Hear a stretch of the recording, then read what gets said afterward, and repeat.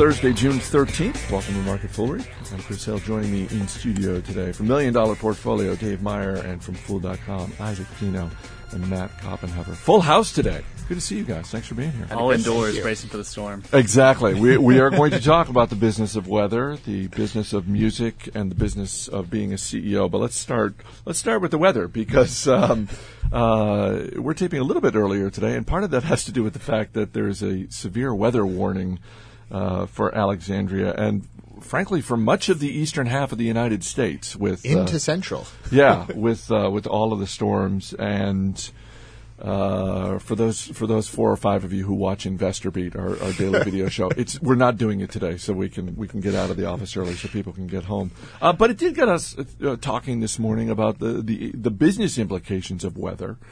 And I was saying to you, Isaac, I have to believe that on balance that home improvement companies are beneficiaries from weather becoming more extreme, whether it's more extreme heat, whether it's torrential downpours. What is it, derecho? Is that the word? That's the word. And we're sure that's a real term that wasn't just made up by someone at the Weather Channel to have fun with. They're having a great time listening to They probably are. It's the East Coast version of El Nino. Yeah, exactly. But I mean, wouldn't you think that Home Depot, Lowe's, Sherwin-Williams, they are, whether they want to or not, they are probably going to benefit in a long-term trend of more extreme weather? Yeah, and I would say the key words there are long-term trend.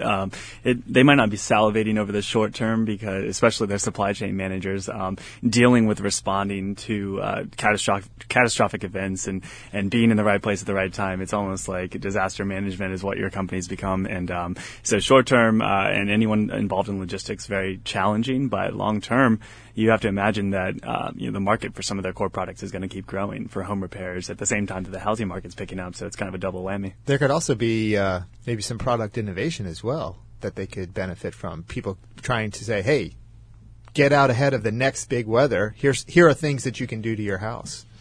Matt, on the flip side, insurance companies, maybe not so much? Maybe. Here's one interesting thing. You won't hear too many insurance executives saying, you know what, we're not so sure about this climate change thing. Almost every insurance executive is out there right now saying, weather patterns are changing. There's going to be more severe weather, and this gives them. And you need coverage. You need coverage, and by the way, it's going to cost you just a little bit more. Oh, come now! So the insurance companies are doing what they can to cover themselves, so to say. It's not. I mean, obviously, losses from catastrophic storms not a great thing for the insurance industry. But to the extent that they're raising premiums, that they're getting more coverage from people who are concerned about extreme events. And plus, remember that most of the flood insurance is government, and so that's not even the kind of thing that the privately held insurance companies are covering. All right. Well, assuming we make it through this storm, I'm pretty sure a trip to Home Depot is in order for me this weekend. Let's move over to music. Pandora is the biggest online radio service. They also pay the most in fees to groups like ASCAP, the American Society of Composers, Authors, and Publishers. And yes, I did have to look up what that acronym stood for. But for all the talk, Dave, recently of Pandora being in the news because of Apple launching its iRadio, Pandora's in the news today because they have gone out and essentially tried to determine their own fate in the fee structures by buying a small radio station in Box Elder, South Dakota. Which is the first place you'd look. Exactly. KXMZ-FM 102.7. I think it's an AC station. I believe that's Adult Contemporary. Adult Contemporary, yes. Serving, I thought about looking that up. Serving the Rapid City market. Is this going to work? Because what they're essentially saying is, hey, we've tried to negotiate with ASCAP and others. We've tried to negotiate lower fees. That hasn't worked. And so now, you know what? We're going to buy a radio station and essentially reclassify ourselves as a radio station business, and therefore we will pay the lower rates that radio stations and, for example, Clear Channel with their iHeartRadio, that they're going to pay. Is it going to work? We'll find out. It's certainly a good negotiating tactic. I mean, I don't remember seeing if there were any terms disclosed for the radio station, but I can't imagine they're paying a whole heck of a lot for it.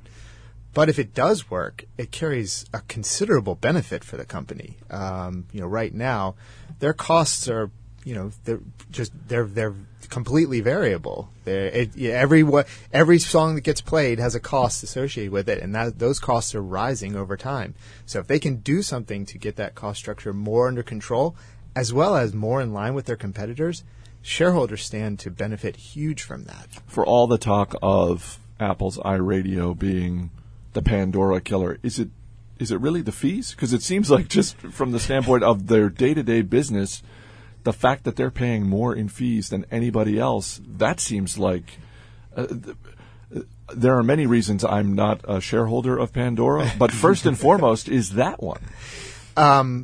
So as far as fees for Apple, I think Apple's even paying higher fees. But Apple has a gigantic bag of cash.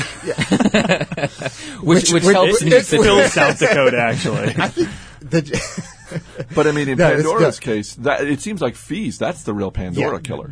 Fees are the real Pandora killer. If they can't get their cost structure completely under control, and if ad prices don't continue to firm at the rate that they have been, especially as they're going to mobile, then the business is going to, over the long term, is going to have difficulty generating cash flows to be sustainable. Interestingly, on the Apple front, the thing that struck me the most was when I look at pictures of this iTunes radio, the bright red box on the titanium white background of the new operating system that flashes $1.29. Basically, I don't think it's really. This is iTunes Radio is not the Pandora killer. Apple wants that to sell songs.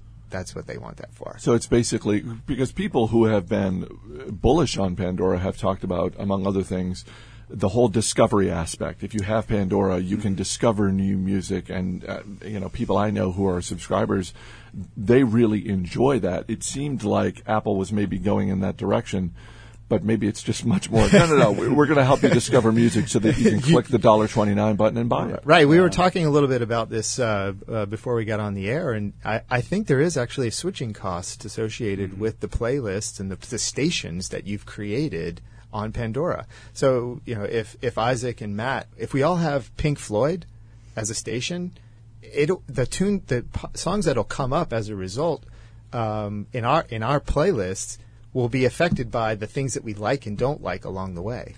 So I don't think Matt's actually ever heard of Pink Floyd. Is it weird for Katy Perry to come up in a Pink Floyd station?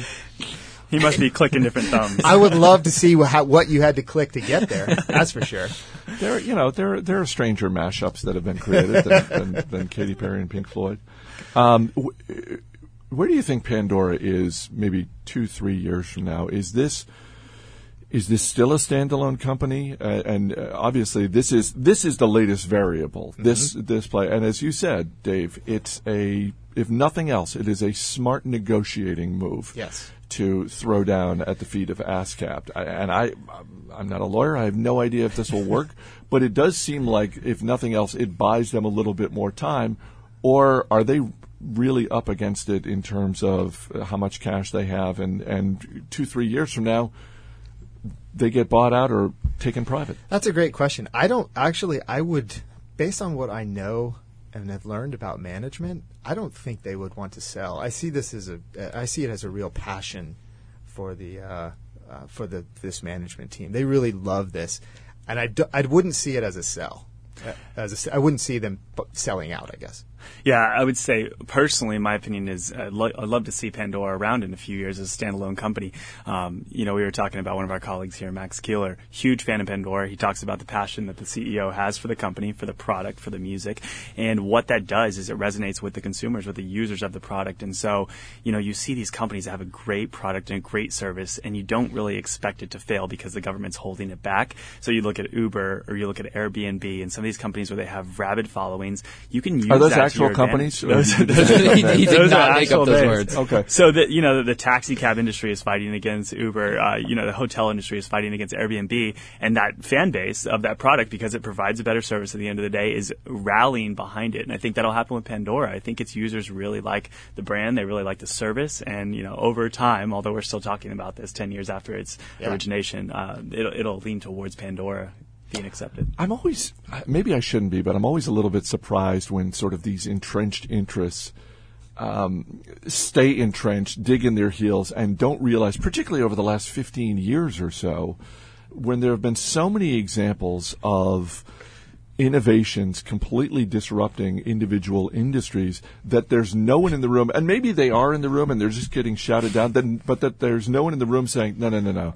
This thing is real. We need to get behind this. We need to get our own version of Uber or whatever. Wasn't there a book about that? There very well may have Maybe some Harvard business professor at the time. One little comment on that. I learned a little bit about this, and there's an analogy called the creosote bush. The creosote bush lives in the desert and basically kills everything around it by soaking up all the resources. Desert, a harsh place to live, right? And so what the analogy is inside a boardroom when you're trying to figure out where capital needs to go, capital being scarce, right, in a harsh environment, that the things that people are comfortable with and are confident will generate a return, get the resources. And those aren't the disruptive long-term options. And that's why you need these companies like Pandora, Uber, Airbnb. Think of all the disruptive technologies. They need to be outside of a big company. Let's wrap up with Yahoo CEO Marissa Mayer, who, if you would like to have lunch with her, you can. For the next 2 weeks on CharityBuzz.com, lunch with Marissa Mayer is up for auction. Right now, the bidding stands at $77,500. So, somebody beat my $77,000 bid. Yeah, I'm sorry, my friend. The money is going to benefit a charter school in Palo Alto. But Matt, what you pointed out to me was that not all of the money is going to the charter school. A lot of that money is going to benefit the website that runs these auctions. It gets as far as I read, a 20% rip on the auction bidding. That's a massive. I mean, for a charitable. Again, we're not talking about eBay and sort of a capitalist enterprise where there's a marketplace and we're going to take a cut. Or we're not talking about a publisher. This is a charitable organization. That they would take a fee does not surprise me. That fee is 20% is astonishing. Did I mention today's my last day here? Accepted an attractive offer from Charity Buzz. Sold out to a charity. CEOs in general have been on my mind this week, and mainly because of what happened with Christine Day, the CEO at Lululemon, who resigned. As part of their latest earnings announcement, she tendered her resignation. And on the surface, it appears to be very much her choice, although there are certainly rumblings that some people on the board of directors may have wanted her out. And so maybe maybe it was suggested to her that she should resign, and perhaps taking the fall for the recent snafu with the see-through pants and that sort of thing. But it just got me thinking about the range of leeway that is given CEOs that we focus on in our universe of stocks. And she's had an amazing run at Lululemon in a very tough industry, selling high-end yoga wear. And she created an industry. And basically, ramping up sales 9 times in 5 years. That's just an astonishing track record. I don't envy whoever has to follow her. And then at the other end of the spectrum, you've got our old friend Aubrey McClendon at Chesapeake Energy, and he hung in there forever. It seems like. it just got me thinking about trust, the whole notion of trust. And with all the stocks you guys own and all the companies you cover, I am curious, who is the CEO that you trust the most? Who is the one you give the most leeway to? Matt, I'm going to take Warren Buffett off the table. That's not an option. But let's just go down the line. And Dave, did you know I'm wearing my Warren Buffett boxer shorts today? I'm happy to say no. I had no idea. Dave, I'll just start with you. Who's the CEO that you would just grant leeway to and say, you know what, you make a couple of mistakes, that's okay, I trust you? So a company that I've recently purchased and recommended in Rule Breakers is Tile Shop Holdings, and the CEO and founder, his name is Bob Rucker. He's started the business in 1985 with one store. What do they do? They're a tile retailing company, and they're building out a national presence. From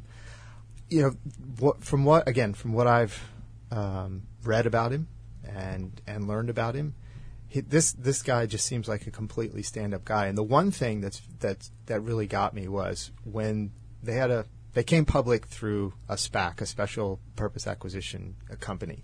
A little different than an IPO, but anyway, what he did in the negotiation was carve out some shares for his employees who have been loyal to him while they were a private company, in order to distribute them to him as reward, as thank you for helping me build this, now $1 billion business in terms of market cap. But you look at all the things that he's done as far as culture, as far as the development, taking care of shareholders, taking care of suppliers. This is a guy, you know what, if he makes a mistake, he gets at least one free pass for me. Matt, what about you? Because again, we don't just look at companies that have a moat, companies that have a sustainable advantage. There are people running these companies, and we place a premium on management. So I'm curious, in the non-Buffett universe I have created.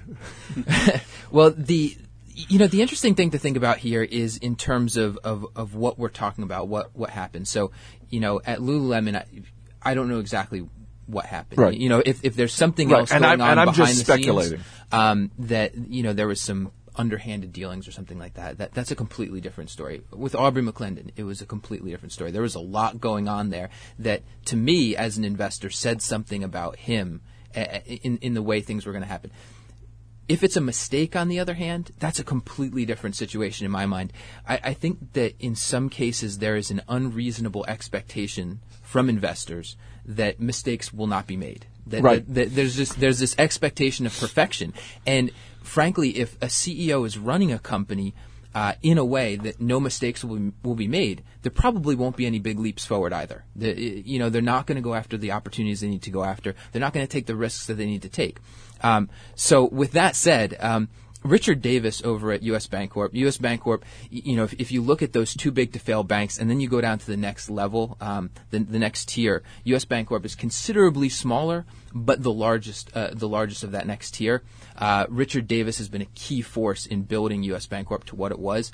It's a tremendous business. You didn't hear a lot about it from the credit crisis because not a lot bad happened there. Mm-hmm. Very well run bank. He could go out, make a bad acquisition, go into a bad, go in a bad direction, and I would give him the leeway because he has built that business and he has done a lot that's right. Isaac, what about you? So I look at this story in a similar way. I'm not sure exactly what happened with Lululemon. We'll learn over time, but the fire the coach mentality in business, I just don't think that really works. The company's going to continue because of what it already has in place. I look at a comparison with Chipotle and Lululemon, both somewhat expensive stocks over the past few years. And kind of the bricks and mortar expansion. So there's not a lot of ability to scale that business quickly. Lululemon obviously sells online as well, but you have companies that are really closely tied with their founders. Chipotle started the fast casual segment essentially under the leadership of Stephen Ells as a CEO, and there's a lot of parallels there. So how do you put a value on a leader like Stephen Ells as he's kind of changed the entire fast food industry, and is that factored into the price to earnings multiple? That's something we talk a lot about here at The Fool. I would see a similar reaction if something like that happened with Chipotle, because the things that he doesn't do are what resonates with that company. And even if Shophouse was to strike out, that Shophouse is their Asian business. Yeah. That they would continue on with the economics of the business and the model in place. I was talking yesterday with Andy Cross, and Jason Moser on the Fool One weekly podcast. And we talked a lot about Chipotle, and I'll just close by asking you guys what I asked them. Go-to burrito when you go to Chipotle? What's your go-to? Carnitas, pinto beans, brown rice, mild salsa, a little bit of cheese. Nice. Matt? I'm sorry, I can't do it. I used to live in Las Vegas, and in Las Vegas there's this wonderful restaurant chain called Cafe Rio, and they branched outside of Las Vegas at this point, or they're outside of Las Vegas. Blows Chipotle. And once you've had Cafe Rio, you can't go to Chipotle. Now that I've had In-N-Out people. Now that I've had Cafe Rio, cannot eat Chipotle. Wow, can't do it. Although it's Chop House, I'm a fan of Chop House. Okay, I'm apparently one of the few, one of like six people. The next time I get to Vegas, if I'm finding myself at a Cafe Rio, which I will attempt to do, what do you recommend at Cafe Rio? I am no longer a meat eater myself, but the pork will blow your mind. It'll change your life. Change your life. It changed yours. We need a carnitas and Cafe Rio pork showdown. There we go. I think we do. And a trip to Vegas to do it. Isaac, what about you? I'm gonna go with the carnitas burrito as well. Maybe add in some guacamole, but everything else right in line with you on that. Some brown rice, pinto beans as well. I don't know about you guys, but years ago when I learned that avocados and therefore guacamole actually contained a lot of fat, I was It's a good fat, Chris. I was dumbfounded by that. I was like, no, but it's a vegetable or a fruit or something. It's got to be healthy. And it hasn't stopped me from eating guacamole, but it just I was very disappointed. Nor should it. Nor should it. All right, Isaac Pino, Matt Coppenheffer, Dave Meyer. Guys, thanks for being here. Thanks a lot, Chris. Thank you. As always, people on the program may have interest in the stocks they talk about, and the Motley Fool may have formal recommendations for or against. So don't buy or sell stocks based solely on what you hear. That's it for this edition of Market Foolery. Our producer is Matt Greer. I'm Chris Hill. Thanks for listening. We'll see you on Monday.